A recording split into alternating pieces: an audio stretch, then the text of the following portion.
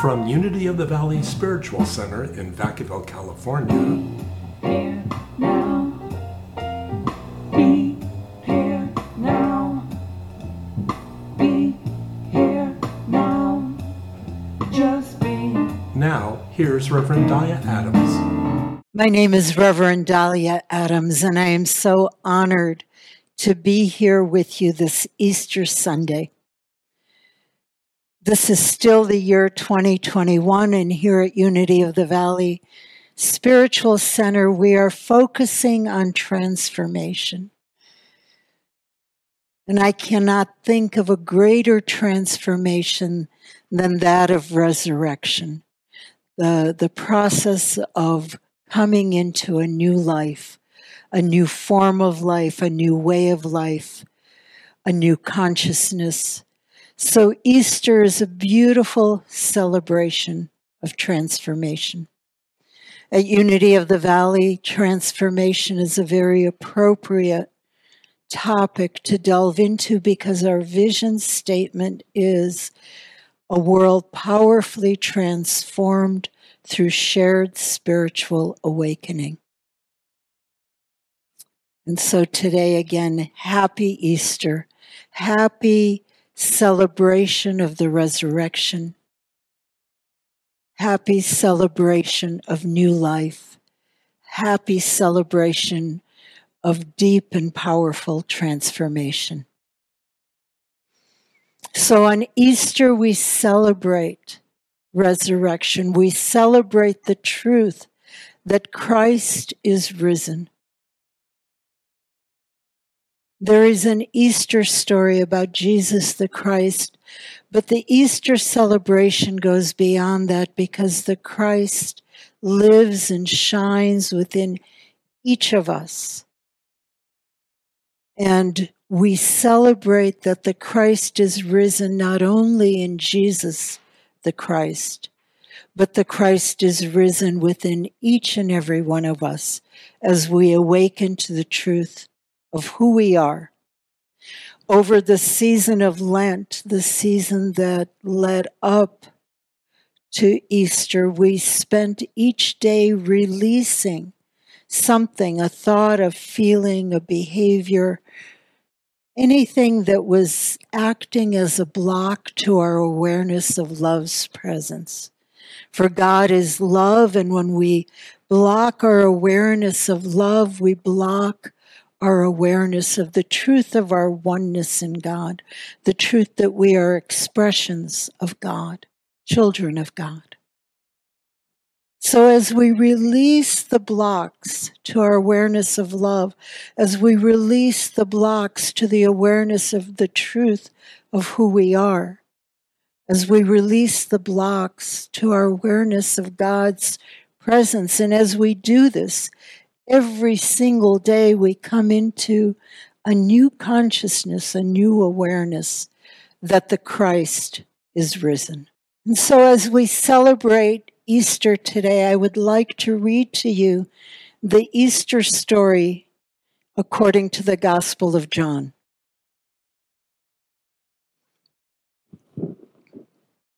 So in John chapter 20, verses 1 to 22, on the first day of the week, Mary Magdalene came to the tomb early, while it was still dark. She saw that the stone had been removed from the tomb. So she ran to Simon Peter and to the other disciple, the one Jesus loved, and said to them, "They have taken the Lord out of the tomb, and we don't know where they have put him." At that, Peter and the other disciple went out, heading for the tomb. The two were running together, but the other disciple outran Peter and got to the tomb first. Stooping down, he saw the linen cloths lying there, yet he did not go in. Then following him, Simon Peter came also. He entered the tomb and saw the linen cloths lying there. The wrapping that had been on his head was not lying with the linen cloths, but was folded up in a separate place by itself. The other disciple, who had reached the tomb first, then entered the tomb, saw and believed, for they still did not understand the scripture that he must rise from the dead. Then the disciples went home again. But Mary stood outside facing the tomb crying. As she was crying, she stopped to look onto the tomb, and she saw two angels in white sitting there. One was at the head and one was at the feet where Jesus' body had been lying. They said to her, "Woman, why are you crying?" "Because they have taken away my Lord," she told them, "and I don't know where they've put him." Having said this, she turned around and saw Jesus standing there, though she did not know it was Jesus.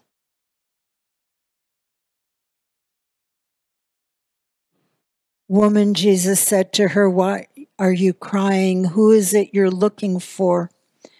Supposing he was the gardener, she replied, "Sir, if you've removed him, tell me where you've put him, and I will take him away." Jesus said, "Mary." Turning around to him in Hebrew, Rabboni, which means teacher. So I just want to pause here a moment, because Mary Magdalene actually represents each and every one of us. Mary Magdalene was deeply beloved by Jesus. She was a follower of his, and the following came from a longing in her heart to be with the Christ, to know Jesus the Christ, from the love that she had for him. Depending on which scriptures you read, some describe her as having lived the life of a prostitute, although scholars debate that today and question whether there was any truth in it. But whether or not there is truth in it, Mary, like all of us, must have had moments where she was not at her best. And sometimes what we do, when we forget who we are, we define ourselves as unworthy, or we define ourselves by those things that we consider mistakes or errors or even sins. And Jesus, when he looked upon her in the scripture here and said, "Mary," an interpretation is that he saw the truth of her. He saw the divinity in her, despite whatever her past may have been. Jesus looked at her through the eyes of love, through the eyes of God. And when he said her name, seeing the truth of her, she recognized Jesus as the Christ, as her teacher, because what he was teaching her was who she was, that she was one with God, that she was a beautiful child of God. And so he was her teacher, even in that moment. So she was beloved of God. She was sometimes traumatized, just like all of us. We are beloved of God, but we go through moments or circumstances where we're traumatized, whether it's in our personal lives or in our country's life or in the middle of a pandemic or in the middle of strife and fighting and wars. We are traumatized as a people. Sometimes we're bereft. We lose someone that we love, and our hearts break. And it's hard to imagine how we might go on. But we do. There is something within us that allows us to go on, allows us to continue living and growing and unfolding. Sometimes we're afraid. Mary Magdalene in the story and the disciples were afraid. Sometimes we are in a tomb or in what feels like a tomb of our own making. And in that tomb, it's dark and it's hard to imagine hope. In that tomb, it's hard to imagine going on with life. But still, even if we are traumatized, bereft, afraid, or experiencing something that feels like a tomb, we are always, always, always beloved of God, no matter what is going on, no matter what experience we are having, no matter what consciousness we've fallen into. We are beloved of God. In unity, we say we are enfolded by the love of God, always. And we are always, if we look deep enough and long enough, recognize that there is within us a longing for truth with a capital T. A longing for infinite love, a longing for infinite wisdom, a longing for strength that comes from the presence of God. So that is who Mary Magdalene is in this story. And she represents each and every one of us. So we go to this tomb, to this place where we think we've lost that which is most precious to us. A tomb that should have been sealed, but instead, miraculously, there is this huge stone that is rolled away and there is an opening. There are possibilities. There is the miraculous awaiting us. And it is only ours to remember that we are beloved of God no matter what. And let that knowing be the seed of faith that leads us to the rest of the resurrection story. Reverend Douglas Botorf, I'm not sure how his name is pronounced, but he's a unity teacher, and he spoke once about Easter, and it touched me. So I share it with you. And in his talk, he said, "Are you sealed in a tomb of fear and negation? Are you worried about your future, uncertain about the outcome of some current situation? And who is there in this community that is gathered online right now? Who is there that hasn't known that experience?" And Reverend Douglas went on to say, "Then begin to release this fear and affirm that the resurrecting power of life is now lifting you beyond all restrictions, all uncertainty, all inhibitions, and that life is full of new possibilities that are unfolding now." And so we know that the source of all life is God. So we could put in life with the capital L. The life that is God is calling us forward to those new possibilities, beyond the fears, beyond the restrictions, beyond the perceived limitations. And so the Easter story continues.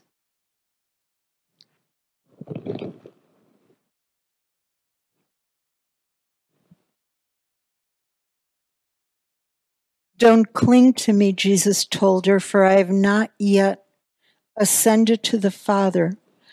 But go to my brothers and tell them I am ascending to my Father and your Father, to my God and your God." So again, Jesus is telling us that it is not just his Father that he is ascending to, that his Father is our Father. And if he ascends to his Father, it is ours to ascend to our Father as well. To lift ourselves up beyond that tomb experience and ascend to a higher consciousness, a higher knowing of the truth. Because when we are with God, when we know we are expressing the very life of God, those infinite possibilities begin to open up to us. Mary Magdalene went and announced to the disciples, "I have seen the Lord," and she had told them what he said to her. And so in the evening of that first day of the week, the disciples were gathered with the doors locked because of their fear of the Jews. Again, they're hiding in fear. And then Jesus came, stood among them, and said to them, "Peace to you." Having said this, he showed them his hand and his side, so the disciples rejoiced when they recognized him, when they saw the Lord. Jesus said to them again, "Peace to you, as the Father has sent me, I also send you." After saying this, he breathed on them and said, "Receive the Holy Spirit."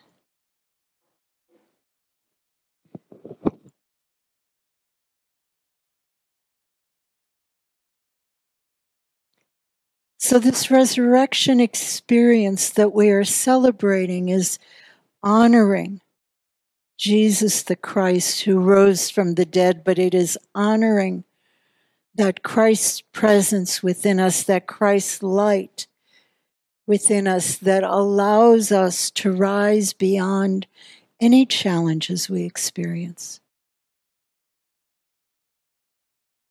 But Jesus said, there is a peace that fills us in this knowing, this new life, this resurrection that we honor is a source of deep and profound peace, but it's not enough. Jesus ended his conversation. What he was saying was, the Father has sent me. I came and I had this ministry and I healed those who were sick. I fed those who were hungry. I taught you truth that can lead you through your life. I gave you an understanding of the Christ that is the source of your eternal life. But now you go do the same. I am sending you also. So it's not enough to know this truth, to celebrate this truth, to feel the joy of eternal life. It is ours to go out and to minister. Doesn't mean beating people over the head so they think like I do. Okay? It means sharing the love, sharing the light, sharing the truth as we live it, as we live it.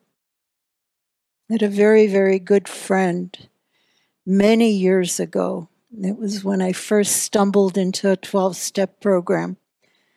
Her name was Helen, and she was a sponsor for me. And I was so enthused about this program, and I realized that the spiritual steps could apply to any situation, to anybody. We can all recognize that God is greater than any challenge, and we can all surrender our will and our life to God. And I wanted the world to know, so I was out there preaching it. And Helen told me that just because it set my heart on fire, just because it helped me know a deep and profound truth, I did not have permission to beat other people over the head with it.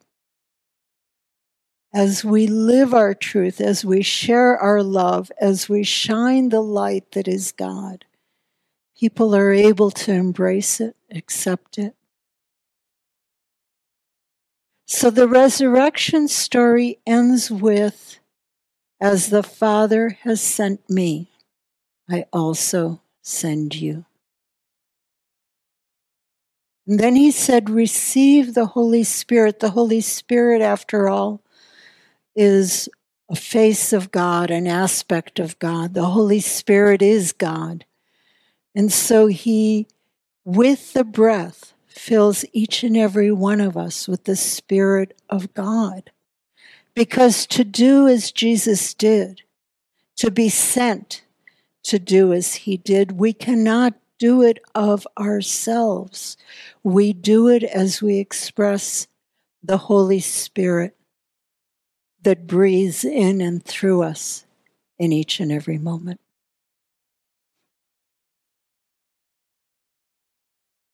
So in the letters to the Colossians, Christ in you is your hope of glory, is the hope of glory. Easter is about the Christ. It is about the eternal life that is the Christ. It is about the light and the love that is the Christ. It is about the truth that the Christ shines in and through us. And it is only ours to remove the blocks to our awareness of this Christ light, this Christ life. And then again in the Gospel of John, I am the resurrection and the life. Jesus said that, and that is the truth of Jesus the Christ.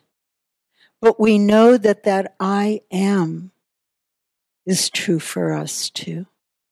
The I am is our alignment with the presence of God. It is the truth that without God, we wouldn't be here. Without the life of God, we would not be living.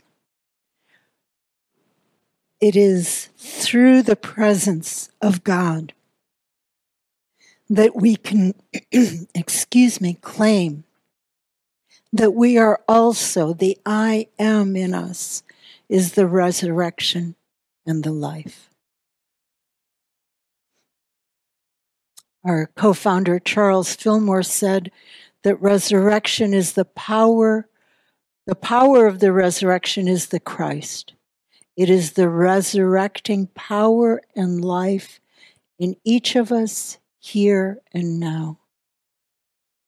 So that means we celebrate this and we honor this not just on Easter Sunday, but we can have resurrections each and every day. Every time we fall into the consciousness of the tomb, we can resurrect and raise our consciousness. We can ascend to knowing the God, the Father, is expressing in and through us in this moment.